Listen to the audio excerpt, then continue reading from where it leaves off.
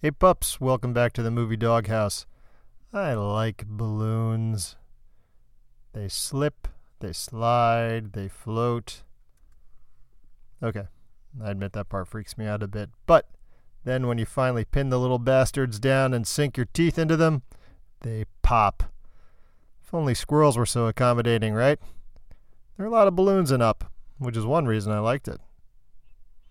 I also greatly enjoyed the liberal use of dogs. Now let me ask you, why do the good parts always seem to come along in animation? Also the conceit that people's ears could be adjusted to hear what dogs are thinking.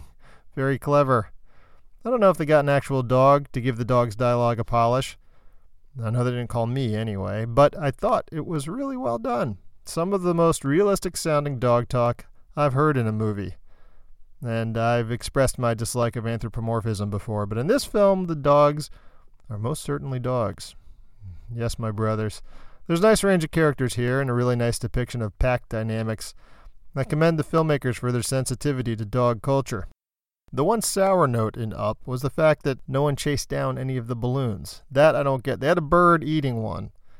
Not a big fan of the birds. I don't see that happening, honestly. In my experience, birds are a little sketchy. They'd probably be scared of a balloon. But given the film's other achievements, I'll accept it as a character choice.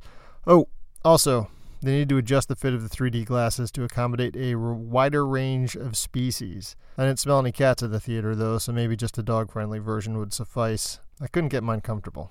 Anyway, guys, thanks a lot. Tune in next time. Until then, I'll be out in the doghouse watching movies.